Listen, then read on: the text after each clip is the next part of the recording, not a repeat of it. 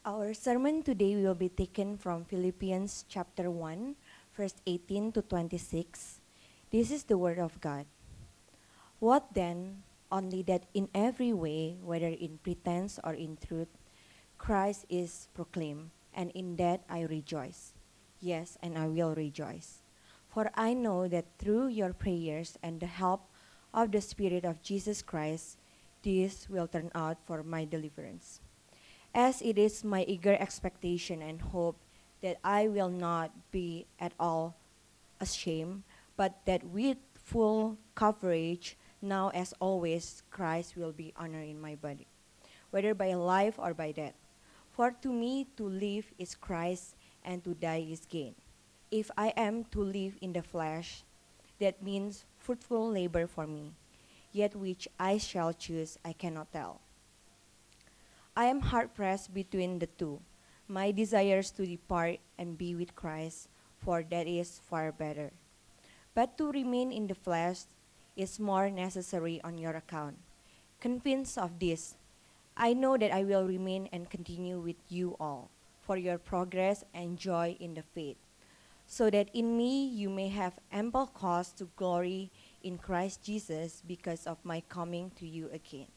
Thus says the Lord. Thank you, Grace.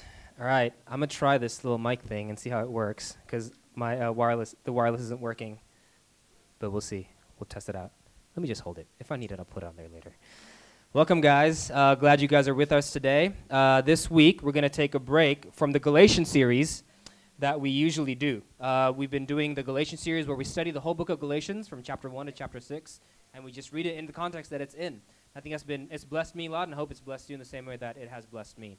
Today, we're going to do a sermon from our Doctrine for the Heart series. That's another series we're doing where we take a particular passage in the Bible that talks about a particular doctrine, and we preach it, hopefully, in a way that tells us this doctrine is relevant to all of life. Now, usually, when we think of the word doctrine, we think of things like the Trinity, right? Or the incarnation of Christ, who's God but became man. That's a doctrine. Or the doctrine of salvation.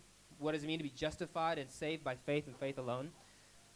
But this week's topic, the doctrine, is a little bit different. It's going to be taken from a bigger category that's usually called the doctrine for the Christian life. Okay? And the doctrine we're going to talk about in that bigger category is the doctrine of joy. What the Bible says about joy. It's been a blessing for me to study this passage, and hopefully we can learn a lot about what the Bible says about joy as it is revealed in the life and ministry of Paul in the book of Philippians. So, today the sermon is going to be taken from the book of Philippians, which is another letter, like the letter of Galatians, that the Apostle Paul also wrote. But this time, he's not writing it to a group of churches in Galatia. This time, he's writing it to a group of churches in a region called Philippi. Yes, that's it. In a region called Philippi, okay? Philippi. And this is a letter that Paul wrote from prison. It's interestingly an encouragement letter Paul wrote from prison to people outside of prison. When you think about it, it's usually the other way around, isn't it? People outside of prison write encouraging letters for people in prison. But Paul, in his joy, while he was in prison, wrote an encouraging letter to people outside of prison. I think there's a lot to learn about Paul and his joy from this passage. One thing I want to say before I go on the topic of joy, I want to say this is not an exhaustive sermon that talks about everything and all things that the Bible says about joy. It's not. It's just talking about joy specifically from this passage. We don't have time to talk about everything the Bible says about joy in 40 minutes. So this is specifically what the Bible says in regards to joy in the book of Philippians and in this passage. And I think there's a lot to learn about joy in the book of Philippians. The word joy or rejoice is mentioned 74 times in the New Testament. 27 of those times is in the book of Philippians. There is how many books in the New Testament? There are 27 books in the New Testament, I think.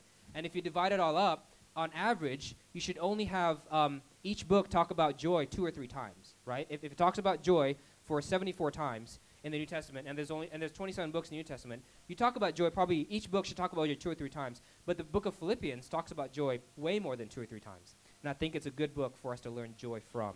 Actually, I'm sorry. The Philippians doesn't talk about joy 27 times. It talks about joy 15 times.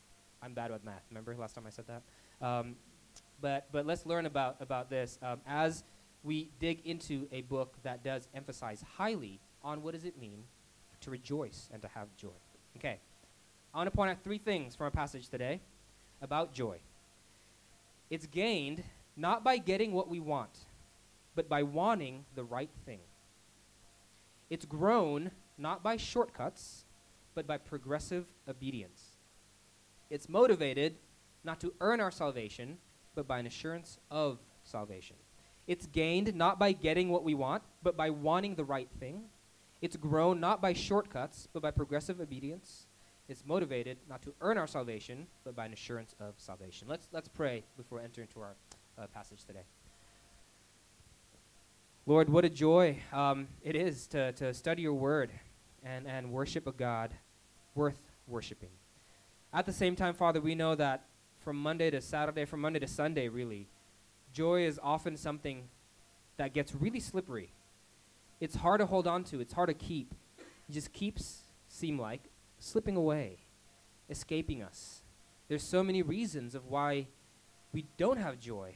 And Lord, help us navigate through how to live in this broken world as people who have been given access to joy, the utmost joy, but also as a people still not yet in heaven, as people still living in a broken earth, in a broken world, with sin even in our own hearts that takes away from us the source of true joy. Let us learn from this word that you have given us. And Lord, I pray and I beg you that you have mercy to us as we navigate in a pretty personal and complicated doctrine. In Jesus' name we pray. Amen. All right, point 1. Joy is gained not by getting what we want, but by wanting the right thing. In Christian circles, generally, there are 2 spectrums that claim why we have a lack of joy. One spectrum I hear say a lot, the lack of joy is caused because we have too little. They would say, of course you're not joyful. You don't have that job you've been wanting. So pray harder to get that job, because when you get that job, you'll have joy. Or of course you're not joyful. You don't have a spouse. You don't have a girlfriend or a boyfriend. Of course you're not joyful. And the reason why you don't have a spouse is because you just don't have enough faith. And for you to get joy, you have to have more faith so that faith will give you a spouse or give you a girlfriend or a boyfriend that will give you joy, right? The thesis there is the lack of joy is caused because we don't have enough things. The other side of the spectrum is a camp that says this: you lack joy because you want too much. Your circumstances on earth, that should have no effect on your joy. You shouldn't care about a job or a spouse. Your joy is in Christ alone, right? That's like the other camp. Those things, you shouldn't want anything. The reason why you don't have joy is because you want too much. That's kind of what they're saying. One says you don't have joy because you don't have enough things. The other says you don't have joy because you want too much. You want too many things. I think this passage may offer us another paradigm. We see Paul, a joyful man, not because he has a lot of things. He's in prison. Nor is it because he doesn't want anything, but it's because he wants the right thing. I know it's a bit vague, so let's dive deeper into it. Okay, first, let's look at Paul's circumstance. Let's look at Philippians chapter 1, verse 12. The same book, but earlier in the chapter. It should be on the screen. Where was he writing it from? We established from prison. Chapter 1, verse 12. I want you to know, brothers, that what has happened to me has really served to advance the gospel, so that it has become known throughout the whole imperial guard and to all the rest that my imprisonment is for Christ. He is currently in prison. Prison is not necessarily a place that comes to mind when thinking about joy, is it? But yet Paul says in verse 18, I what? I will rejoice. How can he have joy when he's living in a place and when he's in a situation where he's been stripped from all of his stuff, from all of his things, from all of his comforts? It doesn't really fit in with the first camp, does it? The first camp that said earlier, a lack of joy is caused because you don't have enough things. Paul was in prison. He didn't really have a lot of things, but yet he was still rejoicing. He didn't even know when he was going to be released. Look at verse 20 in our passage. He said, as it is my eager expectation and hope that I will not be at all ashamed, but that with full courage, now, as always, Christ will be honored in my body, whether by life or by death. He has no possessions. His future is uncertain, and the possibility of death was lingering above his head. Yet he had joy. So let's put this first principle of joy on the shelf and keep it there. First principle of joy. Joy can still exist without having many things. The lack of stuff does not take away true joy. Joy can still exist without having many things. The lack of stuff does not take away true joy. But Paul's situation didn't fit into the second camp either. The second camp that says you don't have joy because you just have too many wants. You want too much. Look at verse 21 and 23. He says, "For to me, to live is Christ, and to die is gain." Dying would be gaining. Dying would be better. The image of Paul here is not an emotionless person in prison with no wants, humming like a monk, right? Saying, I don't want anything, I don't want anything, I'm truly content. That's not the image here. He contemplated death. He's saying to die would be better than this. For to me to live is Christ and to die is gain. If I'm to live in the flesh, that means fruitful labor to me. Yet which shall I choose? I cannot tell. I'm hard pressed between the two. My desire is to depart and be with Christ, for that is far better. To die is gain. Why? Because if he died, he won't be in prison anymore. He'll be with who? With Christ in heaven. He can finally escape the hardships of prison. It's not like he was immune to the hardships of prison. He didn't like it there. I'm hard pressed between the two. My desire is to depart and be with Christ. That's a lot better. That is far better than where I am right now. Better than what? Better than prison. Paul is saying, I don't like suffering. I don't like prison. I do still have wants that aren't met. I would rather depart from this earth and be face to face with Christ. I am honest about my suffering. I am honest about my pain.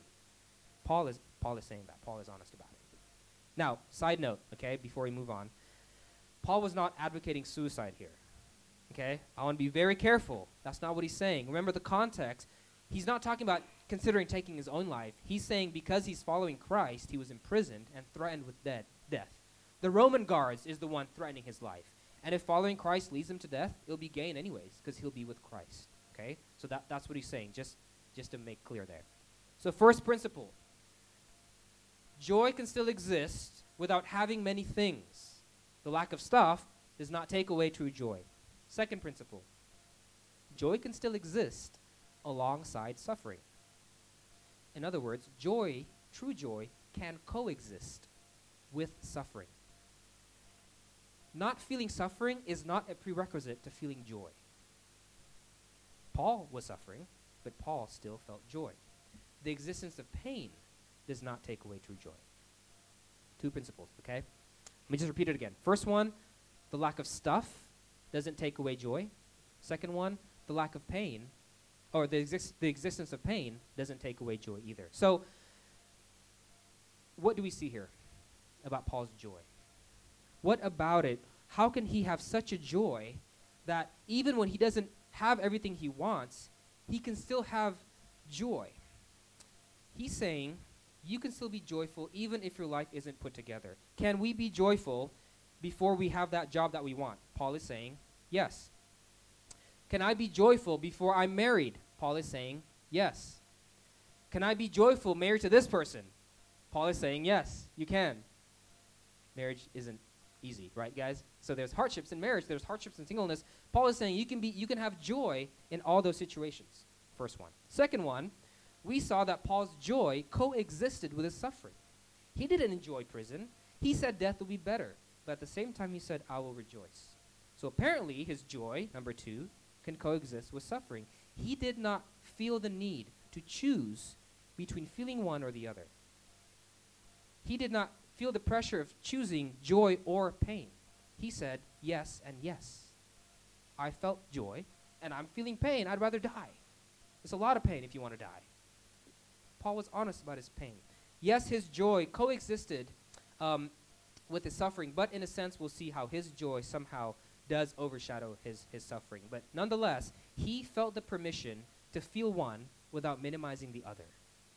You can feel joy and suffering at the same time. So, Let's move on. What kind of joy is this? Where did Paul get it from? How was it still there when everything he had was taken away from him, and when he was in the midst of true, real, felt, unavoided, unsuppressed suffering? How was he still joyful? What was it? What did he want? What was the source of his joy that the world couldn't touch and that he can still experience in the midst of suffering? He tells us in verse 20, "It is my eager expectation." This is what I want the most, that I still have. This is what I want the most, that can't be taken away from me. Verse 20, "As it is my eager, my want, my desire, what I'm excited about, what I'm obsessed about, this is what I want." Middle of verse 20, "to honor Christ. As it is my eager expectation and hope that I will not be at all ashamed, but that with full courage, now as always, Christ will be honored in my body, whether by life or by death." Paul was joyful in the midst of all this, not because he had a lot of things, not because he didn't have any wants, not because he wasn't feeling any pain. He was joyful in the midst of all of this because he wanted the right thing. He wanted to honor Christ. This all-consuming passion, this life dream of Paul, this one wish, this is what he wants. This is what he's eager for. He still had the very thing he wanted the most. What was that thing? To honor Christ with his life. A thing that no one can take away, not even death. See, you want to take away Paul's joy? You can't do it by putting him in prison. You can't do it by taking away his stuff. You can't do it by threatening his future security. You can't do it by taking away his comforts. You can't even do it by taking away his life. If you want to take away Paul's joy, take away his ability to honor Christ. Then you'll see a sad Paul. But until you're able to do that, until you're able to take away his ability to honor Christ, he will rejoice. He was joyful, not because he had a lot of things. He was joyful not because he wasn't feeling any pain. He was joyful because he wanted the right thing. An ability, Paul says, a thing that no one can take away from him. Let's prove this from the scriptures. Look at the beginning of verse 18. Why was he rejoicing? "What then? Only that in every way, whether in pretense or in truth, Christ is proclaimed, and in that I rejoice." That's why I'm happy, because Christ is being proclaimed. Christ is being honored. Verse 12, you read earlier. What does it say Paul was doing in his imprisonment? "I want you to know, brothers, that what has happened to me has really served to advance the gospel." He was preaching the gospel in prison to the prison guards who was putting him captive. And he's happy because of that. It sucks being in here, yes, but I get to preach the gospel so I can be joyful as well. They can take away his bank account. They can take away his freedom. They can take away his schedule. They can take away his comfort. They can take away his future plans, even his life. But until they're able to take his ability to worship and honor and preach the gospel and honor Christ, you will not find a Paul that is desolate. Sad, yes. Suffering, yes. Experiencing pain, yes. But never desolate. There will still be joy that exists because he wanted the right thing. By the way, you take one of those things from me, I'm done. You take my bank account, my schedule, my comfort, my future plans, you take that away from me, I'm gone. Because I just don't love Christ the same way Paul does. Okay. See, Paul's analogy here, or an analogy to describe what Paul is feeling or Paul's joy, is not like an earthly prosperous man who has a lot of stuff that makes him happy. Nor is it like a monk who doesn't want anything, who doesn't desire anything, who wasn't eager about anything. Okay? But it's more like a marathon runner. Have you run a marathon? I haven't. I just didn't know. I don't want to see who made me feel bad here. I have never run a marathon. But I imagine if you run a marathon and somebody asks you in the middle of, or imagine a really committed marathon runner who his single desire, his single want, his single eagerness, his single longing is to finish the race. That's all he wants. That's what makes him happy. Imagine this guy being interviewed in the middle of the race somehow. And the interviewer says, "Are you in pain?" "Absolutely." "Do you have access to anything to comfort you right now?" "Not really." "Are you suffering?" "Absolutely." "Are you tired? Are you beat down? Are you hurting?" "Yes, yes, yes." "So why are you still in this race? Does it give you joy?" "Yes." Wait. You don't have many things, but you're joyful." "Yes." You're suffering right now, but at the same time, you're suffering and you're joyful. Yes. How? How is that possible? I'm happy because even though I don't have access to many things, and even though every bone in my body is in sheer agony, I'm getting closer and closer to the thing that I want. So I don't have to choose between pain and suffering. I can feel both at the same time. I don't need a lot of things to make me happy because what I want is to finish the race. Paul was joyful because he wanted the right thing. If what we truly want, if our heart's desire is to honor Christ above all things, we will have joy that exists even when we don't have many earthly things. We'll have joy that can coexist with suffering.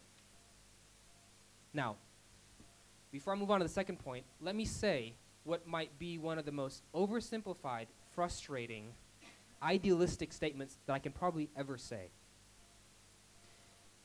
If honoring Christ is truly the supreme desire of your heart, it is a desire that you can fulfill at any time.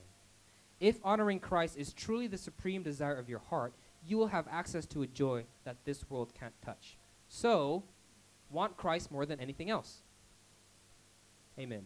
Let's go. That's frustrating, right? It is. It's so idealistic. It's so, I don't know. I can't imagine my life that wants Christ that much. And we feel that because right now, all I'm doing is giving us a snapshot of the finish line. That's all I'm doing. Okay, I'm not saying you need to be like that right now. We need to be like that right now. We're all in progress there. Right now, all I'm saying, let's take the marathon analogy here. All I'm saying is that I'm giving you a picture of what the finish line looks like. And the finish line is to be the kind of person that wants to honor Christ above everything else. If you get there, you'll have this kind of joy. That's the finish line, okay? But I don't want to oversimplify. I don't want to sound like I'm minimizing the complications, the hardships of what it takes to get there. All right, so let's go on to our second point. How can we get to this finish line? How can we have this kind of joy that is caused by being the kind of person that wants the right thing, that wants to honor Christ above all else? Point 2, it is grown not by shortcuts, but by progressive obedience. Most of us here find it hard to relate to Paul, whose desire is to honor Christ, whose all-consuming want, what gives him joy in the midst of a horrible situation, is to honor Christ. I want to be like that. I often trick myself to thinking that I am that, right? Maybe after writing a sermon, I leave my desk and I'm like, yeah, that one statement you said about love and patience, that was a good sentence, Tez. And then 2 a.m. comes around when my daughter wakes up, and trust me, my life is nowhere near what I just wrote about love and patience. Right? We often fool ourselves. We think that we're there, but really we're not. I mean, I don't know all of you, so some of you might be, but I do know a lot of you, and we're not there. We're not there. I'm not there. Let's just be honest about that, okay? It's a progress. We're moving towards a finish line. And if this is you, then welcome. You're among many people who are on the same boat. Don't condemn yourself just because you're not there. The church in Philippi wasn't there either. Look at verses 24 to 25. But to remain in the flesh is more necessary on your account. Convinced of this, I know that I will remain and continue with you all for your progress and joy in the faith. For them, it's still a progress. And by the way, the church in Philippi was a relatively healthy church compared to the church we read in Galatians, who was struggling with legalism and all these kinds of things. And then another church in Corinth, who was struggling with a lot of immorality and a lot of sin. The church in Philippi was actually a pretty good church. Paul was just writing an encouraging letter to continue on. You're doing well, but you're not there yet. Move forward. Continue to move to this finish line, to becoming the kind of person that wants to honor Christ above all else, for this is where joy is found. So, all right, let's get a bit practical. What does this progress look like? What are the things we can do to become the kind of person who wants the right thing so that we can get a joy that the world can't touch and can still coexist with suffering at the same time? Okay, let's take some principles taken from this passage and the book of Philippians as a whole. All right. How could we cultivate our hearts of becoming this kind of person? Again, this is an exhaustive sermon about everything in regards to joy in the whole Bible. It's just from this book and from this passage, okay? So let's see what this book and passage says. Let's look at what the Philippians had in place. What Paul is assuming the Philippians had in their progress towards joy. Who was he addressing? Let's read the opening of this book, chapter 1, verse 1. Philippians chapter 1, verse 1. To all the saints in Christ Jesus who are at Philippi, assuming that they're Christians. These are the people who have received Christ Jesus, our Lord and Savior. To all the saints in Christ Jesus who are at Philippi, with the overseers, another word for elders, and the deacons. Overseers and deacons. Paul is assuming there's a local church structure in place. Paul's assuming these Christians are under elders and deacons, that these Christians are members, they're involved in a local church. That's Paul's assumption in this whole letter. This is who he's writing it to. Okay? So Paul is saying to continue in our progress of having joy in the faith, to becoming this kind of person that wants Christ more than anything else, assumes it's being done under the context of a local church. That's who he's addressing, under elders and deacons. Okay? Let's look at Acts chapter 14:3. We see that Paul, every time he plants a church, he always appoints elders. And when they had appointed elders for them in every church with prayer and fasting, they committed them to the Lord. Elders, the existence of elders means the existence of an organized local church. Okay, so what kind of church is this? Philippians 1, verses 4 to 5.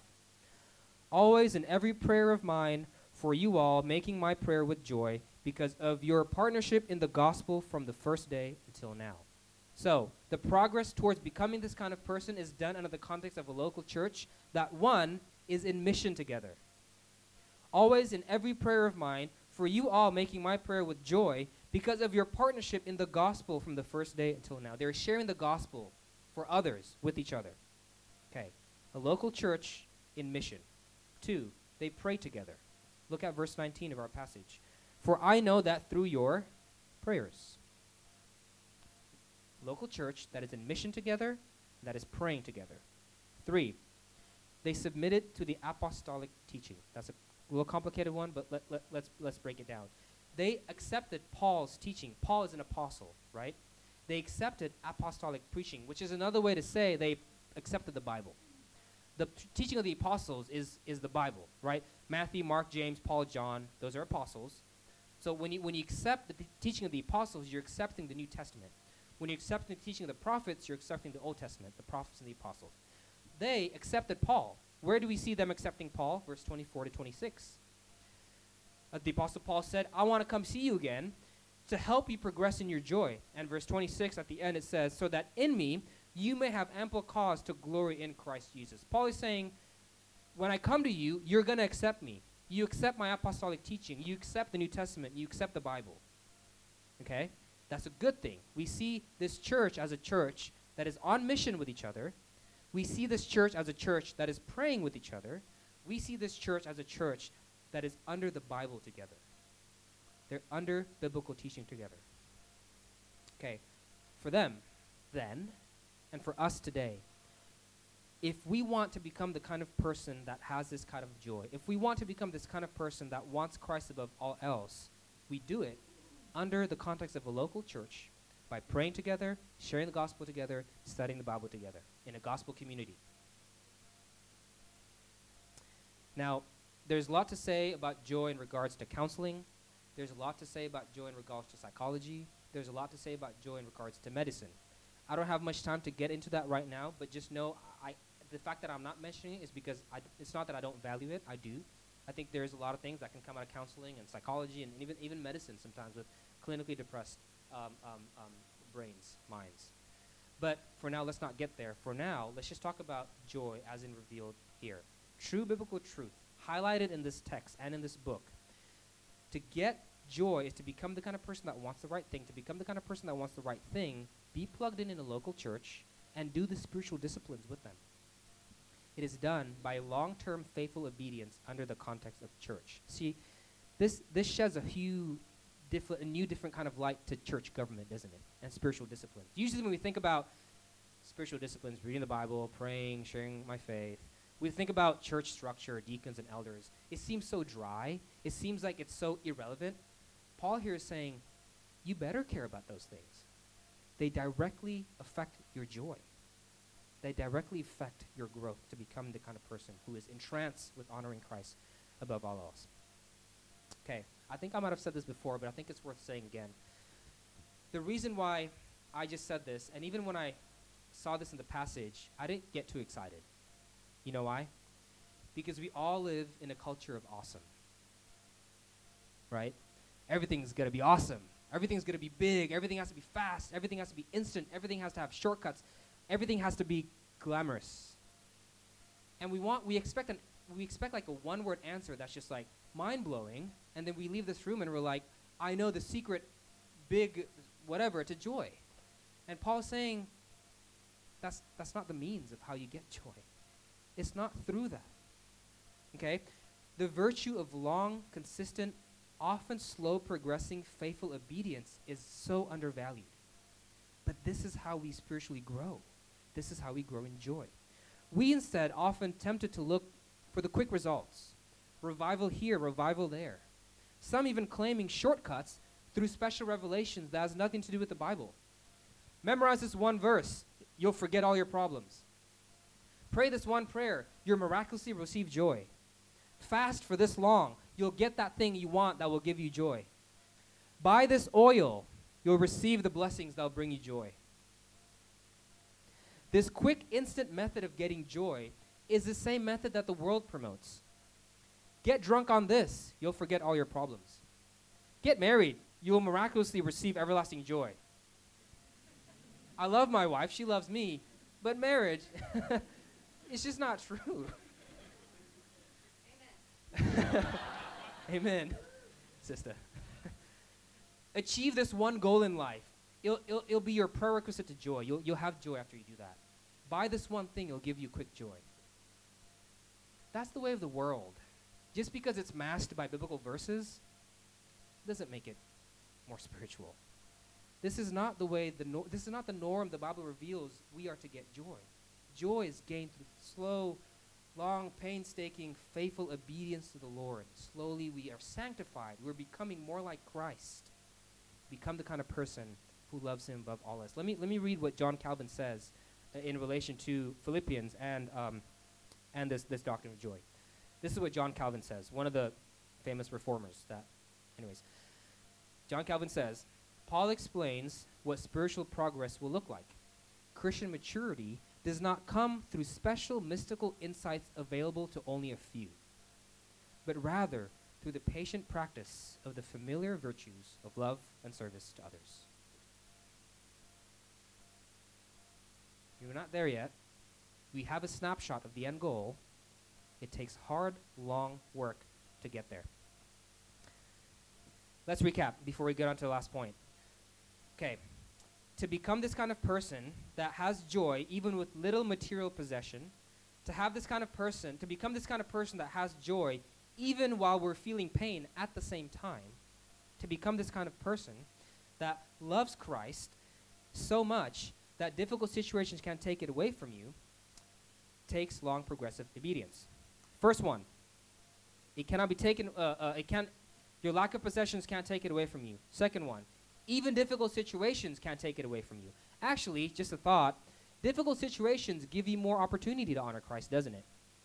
When is Christ honored most in marriage? Is it when the couple is feeling no pain? Is it when the couple is feeling no suffering? Sure, yeah. But Christ is honored in marriage when the couples stick with each other. When they say, I will love you like Christ loved the church. And I'm feeling a lot of pain right now. I'm suffering right now. But I will honor Christ, and I love you, and I will honor you. And be joyful in that. Because your ability to honor Christ is being fulfilled even in the midst of suffering. When is Christ honored best at workplace? It's when we do our jobs excellently, yes, but probably more so when we painstakingly stick to our integrity even when it causes us disadvantage. If we just want to honor Christ more, pain can't take it away from us. Sometimes actually helps us do it. So, if we want the right thing, we will honor Christ. We have a joy that little material possession won't take away, and a joy that even difficult situations won't stop us from having. Actually, sometimes it'll give us more opportunity to do it. Now, if you're not there yet, welcome to the club. It's a progress and all a one that we can all move forward in. So, we've talked about the source of joy, a heart that wants the right thing. We've talked about the growth of joy, long-term obedience under the context of a local church. But we haven't talked about the most important thing. Without this, all of our long-term obedience would be a waste. Without this, all of our long-term obedience will never result in a heart that honors Christ over all things. Let's end here at our third point. Point number 3. It's motivated not to earn our salvation, but by an assurance of salvation. There's a well-known story by a well-known pastor that I might have already shared here once, but let's share it again. I think it's appropriate. He made up a story of Jesus, the disciples, and a rock. He said one day, this is a made-up story, it's not in the Bible. One day Jesus was walking with his disciples, and then Jesus told him, I want you guys to pick up a rock. And all the disciples picked up a rock, and this pastor picked on Peter, because everybody picks on Peter. But Peter picked up the smallest rock. He's like, I want to follow you, but I'm not going to obey you that much. So he picked up the smallest rock, and he walked with it. And then at lunchtime, Jesus said, okay, put down your rocks, and I'm going to turn your rocks into food. And however big your rock is how big your meal is. And Peter's like, what? I have this tiny little rock, and all I get is like, I don't know, whatever, like a really small bite of a sandwich. That's all I get. And Peter gets really upset. And Jesus says, okay, we're going to continue our journey. I want you to pick up another rock. And they pick up rocks. And this time, Peter's like, I'm not getting fooled this time, right? I'm going to pick up a big rock. So he finds a boulder, and he picks this boulder up, and he carries it, and he's tired, but in his heart, he's like, I'm going to eat a buffet, when he turns this into a buffet, and he's walking it, and then at the end of the journey, Jesus says, okay, I want you now to throw your rocks down into that river. And Peter's like, wait, I thought this was my buffet. I thought I was going to eat all this. And Jesus like, no. And he got really mad.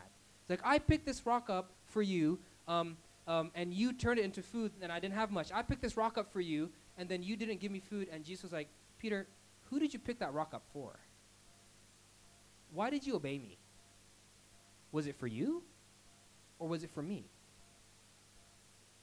Why did you pick up that rock? And the moral of the story is seeing that Peter was obedient to Jesus, not because he loved Jesus, not because he wanted to honor Christ, but because he wanted to have a motive. He wanted to earn something for himself. If our motivation for long-term faithful obedience under the context of a local church is done for a need to earn something for ourselves, it will never grow our hearts to honor Christ more. See, there's one thing Christians are often uncertain of. There's one thing that Christians think that they still need to earn. And they often obey God in order to earn it. This one thing, this one doubt, is an assurance of salvation. Paul's obedience was done under the assumption that he was saved, and nothing can take his salvation from him. Look at verse 21 with me one more time. For to me to live is Christ, and to die is gain. Why do you think it was gain for Paul to die?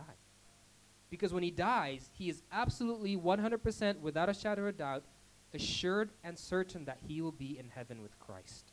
His salvation was assured. How do we know that? Verse 24. My desire is to depart and be with Christ, for that is far better. Paul had an assurance of salvation. Now think about it. Unless Paul's salvation was pre-guaranteed before his long-term obedience, unless our salvation is pre-guaranteed before our long-term faithful obedience, like Peter in the story above, there will always be a selfish reason behind our obedience. You see, what is that? It's to earn salvation. I'm obeying you, God, so I can earn my own salvation. That's not going to result in a heart that is grown to honor Christ. So the big question is, how can we have an assurance of salvation prior to our obedience, before we're obedient? Look at Philippians chapter 3, verse 9. Let's flip forward a few chapters. Chapter 3, verse 9. And being found in him, Paul says, this is Paul's source of assurance of salvation. This is how Paul knows he's saved. And being found in him, not having a righteousness of my own that comes from the law, but that which comes through faith in Christ. The righteousness from God that depends on faith. Why was Paul so certain?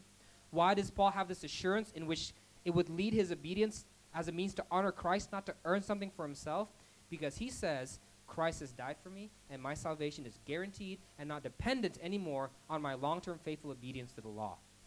But it's on faith in Christ. He's been purchased by Christ on the cross.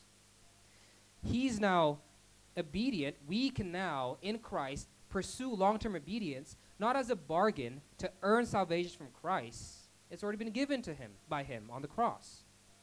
We can do it simply to honor him who died for us. Paul's obedience resulted in a Christ-honoring heart because it was motivated not by a self-advancing heart, by a self-earning heart, but by Christ.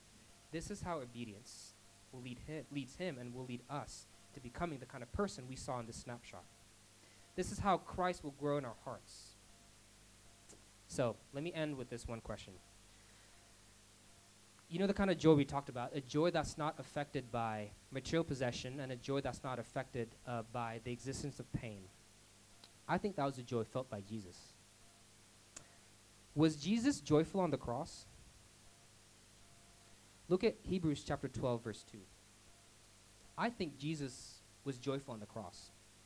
Did he have any earthly possessions on the cross? No. Did he experience pain on the cross? Absolutely. Was he joyful on the cross? Yes. Hebrews 12, verse 2. Looking to Jesus, the founder and perfecter of our faith, who for the joy that was set before him endured the cross, despising the shame, and is seated at the right hand of the throne of God. Why was Jesus joyful, even when he had no earthly possessions? Why was he joyful, even in the midst of suffering? Because there's something he wanted. There's something he longed for. There's something he desired. There's something that made him very joyful. And he would pursue it, even if it meant that he had to give up everything. Pursue it, even if he had to suffer. What was it? What was this joy set before him on the cross? Let's read one last passage. Hebrews chapter 2, verses 8 and 10. This is why Jesus had joy even in the midst of suffering. Jesus, crowned with glory and honor because of the suffering of death, so that by the grace of God, he might taste death for everyone. For it was fitting that he, for whom and by whom all things exist, in bringing many sons to glory. The joy set before Christ that made him persevere through suffering is so that he can bring many sons to glory, so that he can save those who would trust him. The source of Jesus' joy, the reason why he was so happy on the cross, is because his pain and suffering brought him closer to you. Who is his joy? What made him persevere through suffering? What did he want so badly he was willing to die for? You. The sons that are being brought to glory. You see, the object of joy set before Jesus on the cross, the thing that he wanted so bad, that was so valuable that the King of the universe was willing to die on the cross for, was those who trust in him. You and I, who put our faith in Christ. That all of his sons through the cross will be brought to glory. Imagine asking Jesus on the cross, are you in pain? Absolutely. Do you have access to anything that could comfort you right now? Not really. Are you suffering, Jesus? Absolutely. Are you tired? Are you beat down? Are you hurting? Yes, yes, yes. So why are you still doing this? Why does this give you joy? Does it give you joy? Yes. You don't have many things, but you're joyful. Yes. You're suffering at the same time while you're also experiencing joy. Yes. How? Why? Because even though I don't have access to many things, and even though every bone in my body is in sheer agony, I'm getting closer and closer to my heart's desire, and that is you. He would rather die on the cross than not spend eternity with you. He was joyful in the midst of suffering as long as he could be brought closer to you. He was joyful not because he had many things, not because he didn't experience any suffering, but because he wanted, thankfully, us. So shall we find joy, even when we don't have many things, even in the midst of suffering, if we could just want him as much as he wants us, if we could just want the right thing.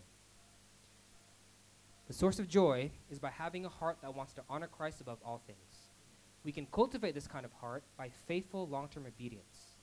And our long-term obedience will only be Christ-honoring if our salvation has first and foremost been guaranteed by him on the cross. So I pray that we as a local church will encourage each other to progress towards this joy, that we may continue and become a people who wants the right thing, the thing that this earth has no authority over. So let's hear Paul's words one more time before we end. Look at Philippians chapter 3, verses 7 to 9, and then we'll end in prayer. This is what Paul says in prison. But whatever gain I had, I counted as loss for the sake of Christ. Indeed, I count everything as loss because of the surpassing worth of knowing Christ Jesus my Lord. For his sake I have suffered the loss of all things and count them as rubbish, in order that I may gain Christ and be found in him, not having a righteousness of my own that comes from the law, but that which comes through faith in Christ, the righteousness from God that depends on faith. Let's pray.